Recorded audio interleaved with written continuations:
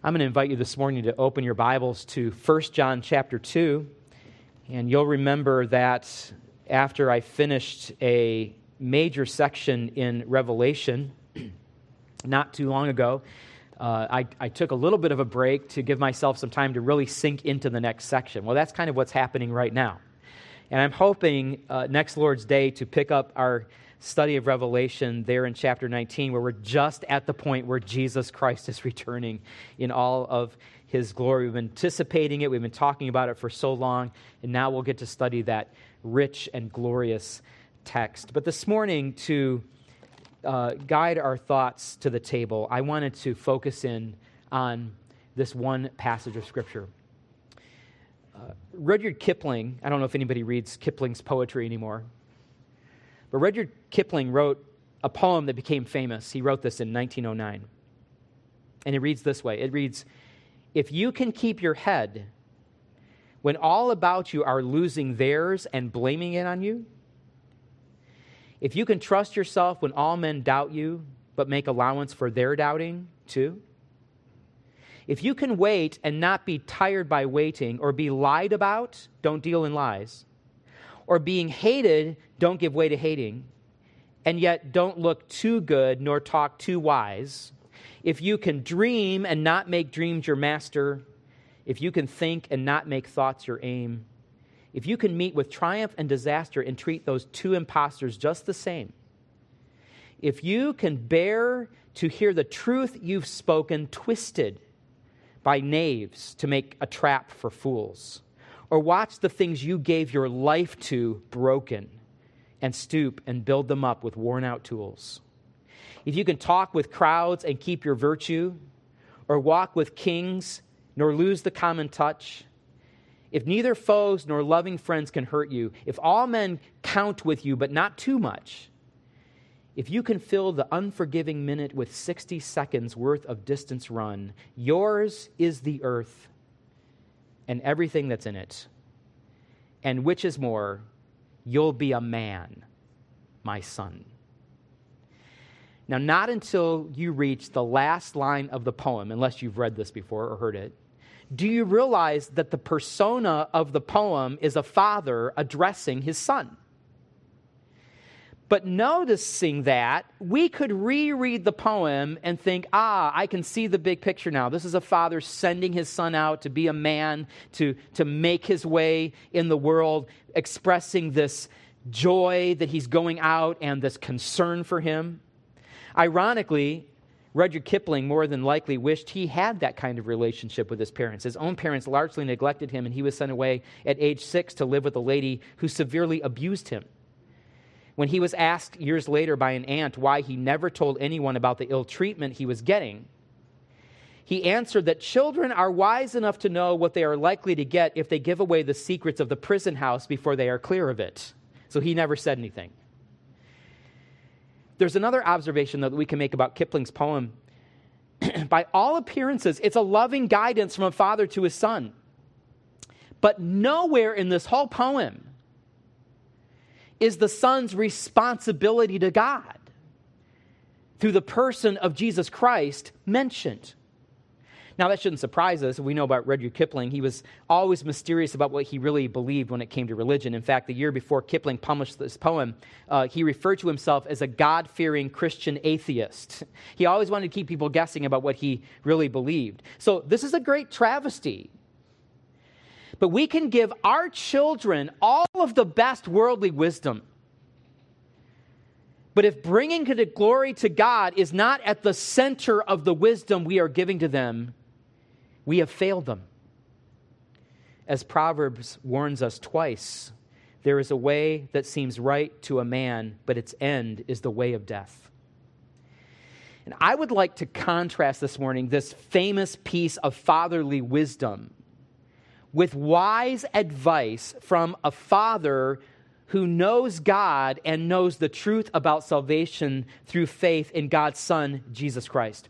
In the Apostle John's first epistle, he often sounds very much like a father speaking lovingly to his children. In fact, it's pretty obvious reading through the letter that John has great affection for the believers that he's writing to, and he thinks of himself as a father writing to children. And the best part, he's not offering them mere worldly wisdom that leads to death. He's offering something eternal to them. He's offering them the words of life. John, in this epistle, is writing to first century believers in order to encourage their belief in Jesus Christ. The second person of the Godhead, he says, really did manifest himself on the earth as a genuine human being, despite what the false teachers are saying, he's telling them.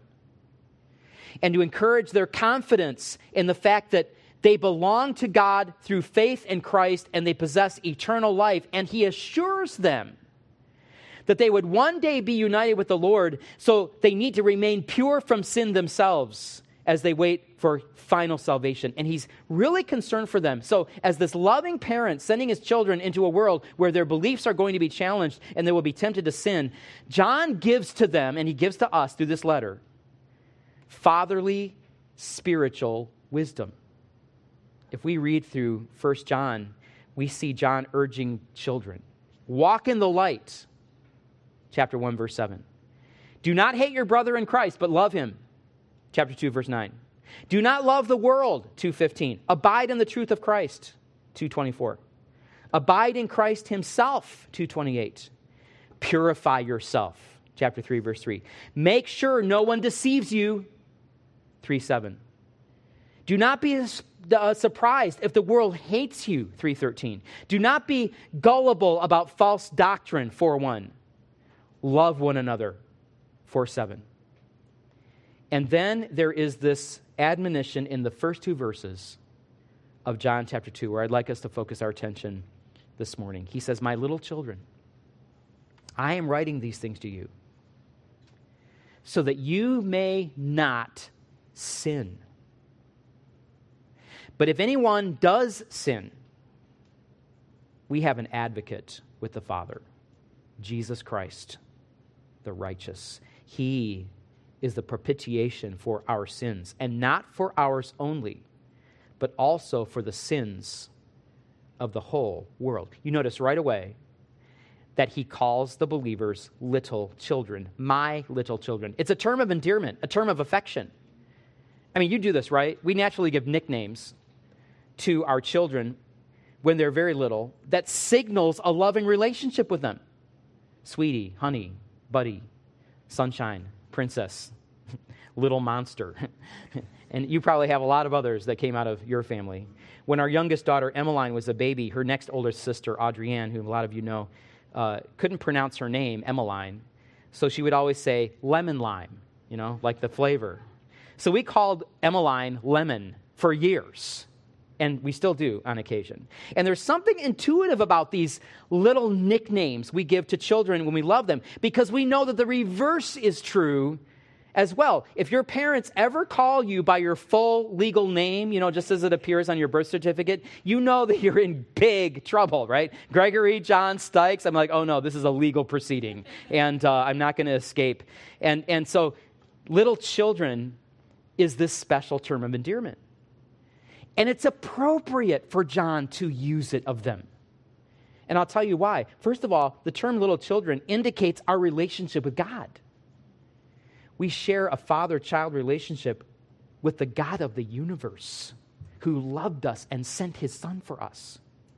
When we trusted Christ for salvation, we entered into a new family. And it's a relationship where we can grow used to that relationship. I mean, all the time we're hearing the phrase, we're children of God, we're a child of God, we're saved. We hear that phrase all the time. We can forget how remarkable it is that the Holy Creator receives us as his own little children. In fact, John, the author of this letter, still marvels at this relationship. He indicates that at the beginning of the next chapter. In chapter 3, verse 1, he says, see what kind of love the Father has given to us that we should be called children of God. It's not the exact same term. The term in chapter 2 is teknia. That's the name little children, which is a term of endearment. But this is children. This is a different word, but it signifies this relationship that we should be called children of God. And he says, and so we are. This little phrase, what kind of, that you see there in the text, it represents a Greek word that people would use when they were awestruck by something.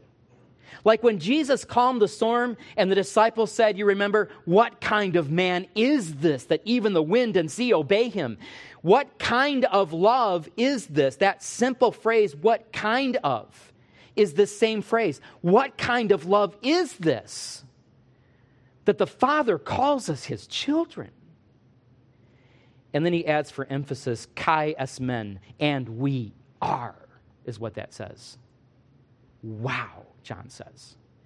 I hope we don't ever stop wondering at that relationship. John addresses his readers as little children, not merely because he loves them, but because they're God's children. God loves them as children. But there's another reason I think the term of endearment is appropriate. It's appropriate because the term little children indicates our tendency to behave like children.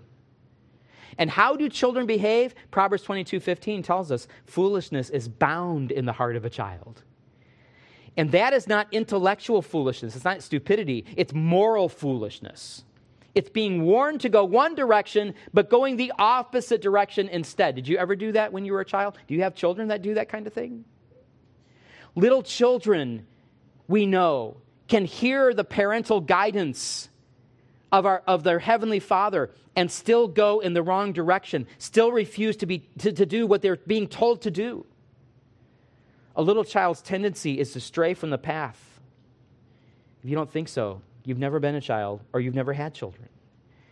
And one of the ways God disciplines and encourages us to get back on the path is through the holy Word of God. In fact, that's exactly what John is doing in this letter called 1 John. As we read the letter, this word breathed out by our Heavenly Father, it encourages us to stay on or get back on the path of God's will. He speaks to us this way as children. So the term indicates our relationship with God, and it indicates our tendency to behave like children, but also it indicates that we are going to grow up someday. Children aren't meant to stay children. They're not going to remain children. The goal in rearing children is not that they stay children, but they move on to adulthood. The goal for us as little children of God is that we become more mature. Can I say it this way? Like our older brother, Jesus Christ. And as we walk with God, as we respond positively to this loving instruction and correction, we need to be more like our Savior, who we are joint heirs with in the body of Christ. And we never have to worry about whether we're going to get there, if we're ever going to grow up like him, whether we're ever going to be fully mature.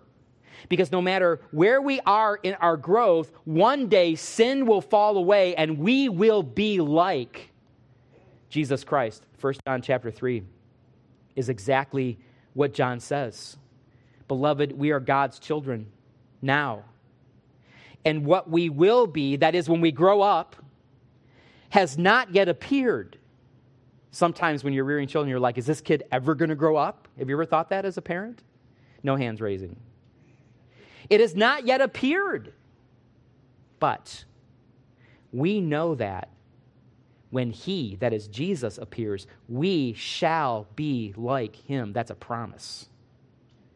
Because we shall see him as he is. And everyone who has this hope in him purifies himself, even as he is pure. In other words, because we will be like our eternal older brother, Jesus, someday, we have this burning desire to be like him now.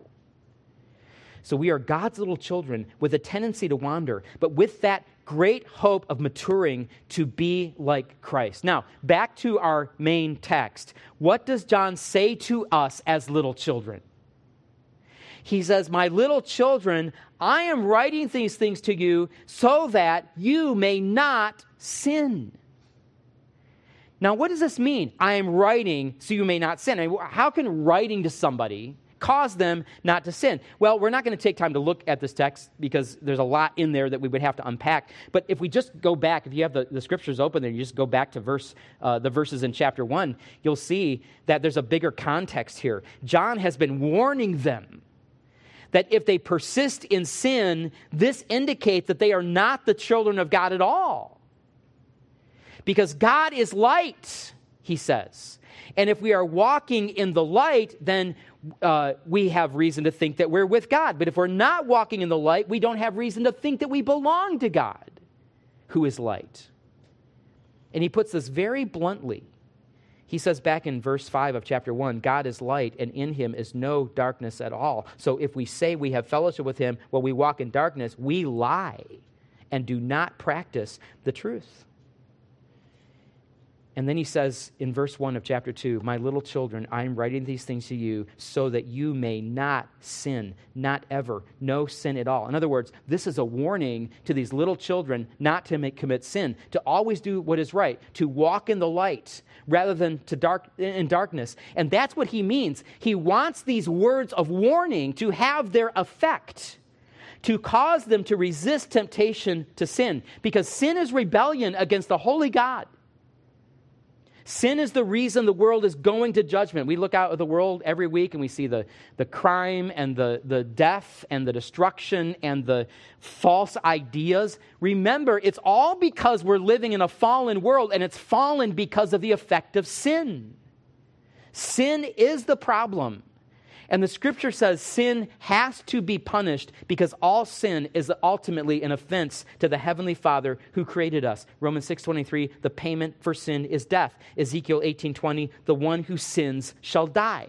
Not just physical death, but the eternal death, a death of separation from God in a place of eternal punishment. Hell is real. And we'll be sure to see that when we get a little further in Revelation, just a little further. One of the most horrifying texts in all of Scripture. But John isn't done yet. You see what he says next? But if anyone does sin, and they will, children wander away from the path,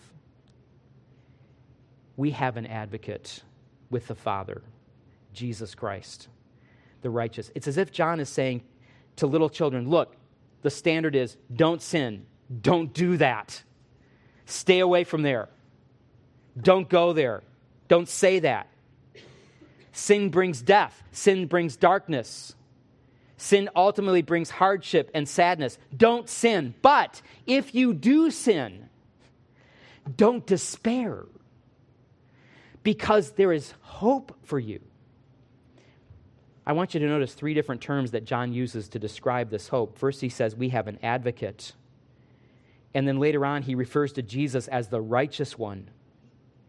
And then he says in verse 2, he, Jesus, is the propitiation for our sins. And I would summarize these verses by saying that John encourages us as little children by promising that if we sin, we still have hope in the ongoing ministry of our Savior, Jesus Christ, who presents us before the Father in these 3 ways. He presents us as our advocate, as our righteous one, and as our propitiation. And I want to say just a word or two about each of these ways that we are presented before God this morning. First of all, Jesus presents us before the Father as our advocate. He says if we sin, we have an advocate with the Father, and that advocate is Jesus Christ.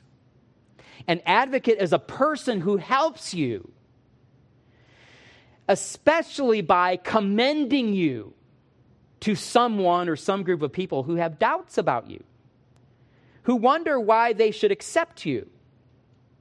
It's often used as a legal term. In certain cases, when someone is brought before the court for judgment, he may bring an advocate who pleads for him. Look, he's really not a bad guy. He's not a bad guy. He's really trying, Your Honor. He's making great progress. He's really committed to doing the right thing. Look what he's done so far. He's really trying to make restitution here. Don't go so hard on him, Your Honor. That's an advocate. Many of you are familiar with the Greek word, actually, that's translated here. It's the word paraclete. Do you remember hearing about that when you studied theology, the paraclete? The only other times we see the word paraclete in the New Testament is in the Gospel of John, where Jesus is speaking about a paraclete, a helper, an advocate. But that advocate is the Holy Spirit. Jesus speaks of him 4 times in chapters 14, 15, and 16. And one of the ministries of the Holy Spirit is to bear witness to Jesus to the world through the ministry of the disciples.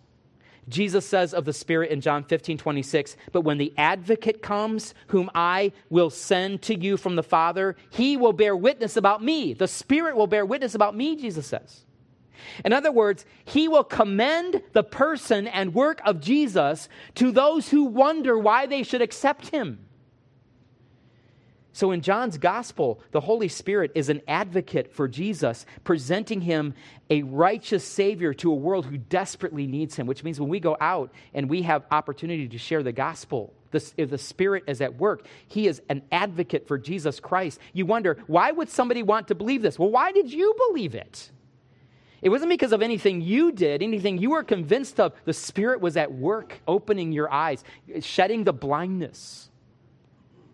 And so the Spirit in John's gospel presents Jesus to a lost world who desperately needs him. But here in the letter of 1 John, Jesus is the advocate for those who believe in him, presenting them to the Father, who must demand absolute holiness. When we go before the Father's throne, we are welcomed to come there. We're told in Hebrews to come with confidence because Jesus is our advocate. So when we come before the throne of God, confessing our sins, and God were to ask, why do you have a right to be here? The answer is Jesus Christ. And what does Jesus say? Does Jesus say, here's this person. He's really not a bad guy. She's really trying. He's making great progress. She's really committed to doing the right thing. Is that what Jesus says to the Father? Is that going to make a difference to a holy God? No, because Paul assures us in Romans 3:23, for all have sinned and come short of the glory of God. There's nothing in and of ourselves that Jesus could point to that would give us even a thread of hope that we can escape divine wrath because of sin. Nothing. So what does our advocate do? He shows the Father what he himself has already done on our behalf. He sets himself forth as evidence, his own body that he gave in his own place, the blood that he shed on the cross in death that takes the place of our death. He pleads for us, not on the basis of anything we have done, but upon the basis of what he has done on our behalf. Now, why is Jesus able to advocate for us? Why does the Father listen to him? The answer points us to another way Jesus presents us before the Father. Jesus presents us before the Father as our righteous one. But if anyone does not sin, we have an advocate with the Father, namely Jesus Christ, the righteous, that is the righteous one. In other words, he is the very definition of righteousness, the very embodiment of righteousness. Think of the absurdity if someone came to advocate for an accused person who himself, the advocate, was a convicted criminal. Maybe he's standing before the judge in an orange jumpsuit. I just let my imagination run wild here with this idea. Your Honor, you know I'm serving a sentence right now for this crime, so believe me when I tell you, this guy's okay, you know. Maybe he's even saying, he couldn't have committed this crime, he was terrible at it. That would never fly. I would hope, okay? Sometimes we wonder. But in order for someone to truly advocate for a person who stands accused, his own character needs to be beyond reproach. But who would have the character to stand before the holy throne of God? It would have to be someone who had never sinned, someone who never once acted contrary to God's will.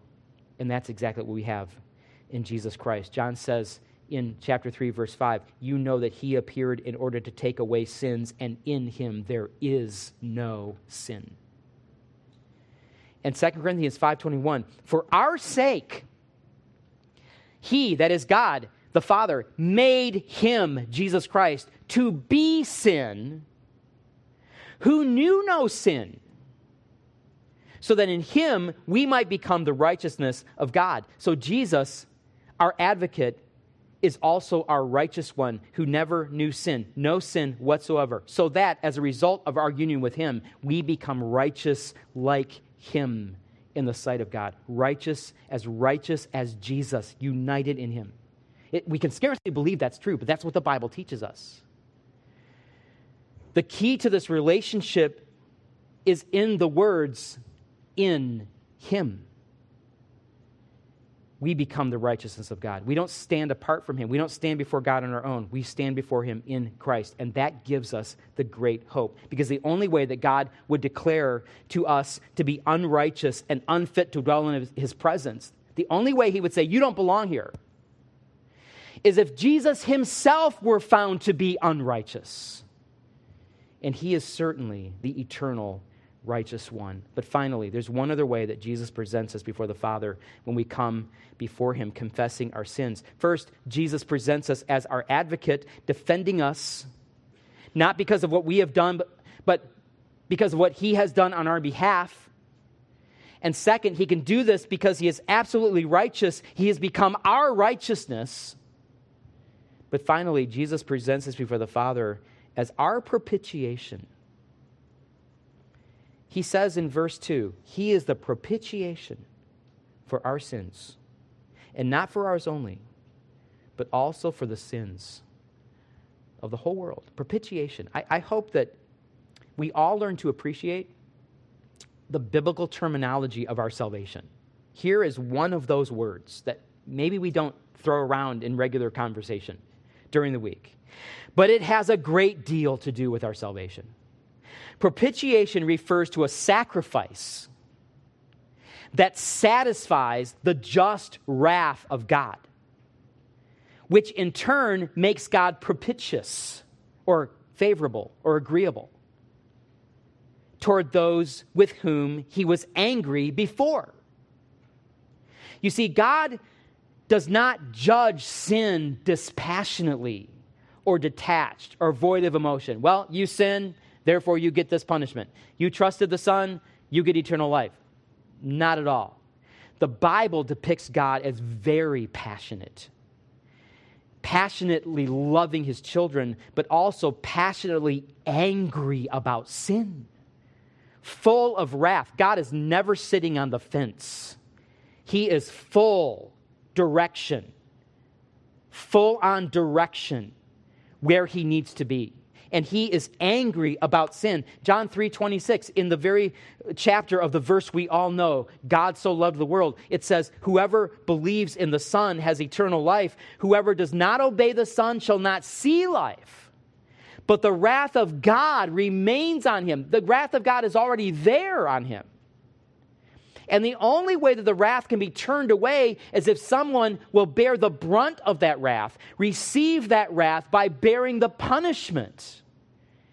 And that is exactly what Jesus did on the cross. God took out His wrath on His Son, satisfying that wrath so that He could turn it away from us and be favorable to us, propitious toward us. By the way, this does not mean that God was throwing some divine temper tantrum in heaven because of sin, and Jesus stepped in and calmed Him down, so now He's loving toward us instead. That is a caricature, a false picture of this doctrine. Because God is always a loving God. He doesn't shift from lovingness to anger. But God cannot overlook sin. So what does a loving God do? He Himself provided the propitiation in order to satisfy His own wrath. We see this in 1 John chapter 4, verse 10. In this is love, not that we have loved God, but that He loved us and sent His Son to be the propitiation for our sins. Jesus Himself took the wrath of God on our behalf. He stepped in and took the punishment that we ourselves deserved.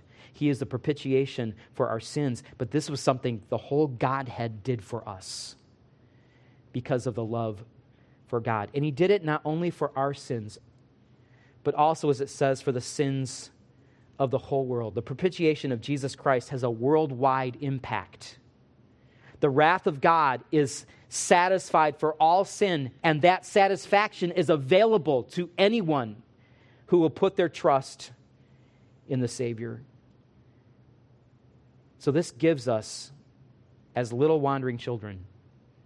Great hope. When it comes to our sin, Jesus doesn't have to do anything new. He simply points to what he has already done. What he's already done to become on our behalf an advocate and our righteousness and our propitiation. He is before the Father's throne right now, this moment, representing us. So as believers with the Holy Spirit, we struggle to remain pure, to resist sin, to stay on the path of God's will. But when we sin, we go to the throne of God as little children, broken, but full of hope, resting in the forgiveness that has already been provided for us through Jesus Christ. That's something to rejoice in. That's what the table points us to. The bread, the body of Christ given for us, the cup, the blood which he shed when he sacrificed himself on our behalf. Horatius Bonar said, "Not what my hands have done can save my guilty soul. Not what my toiling flesh has borne can make my spirit whole. Not what I feel or do can give me peace with God. Not all my prayers and sighs and tears can bear my awful load. Thy work alone, O Christ, can cease this weight of sin. Thy blood alone, O Lamb of God, can give me peace within.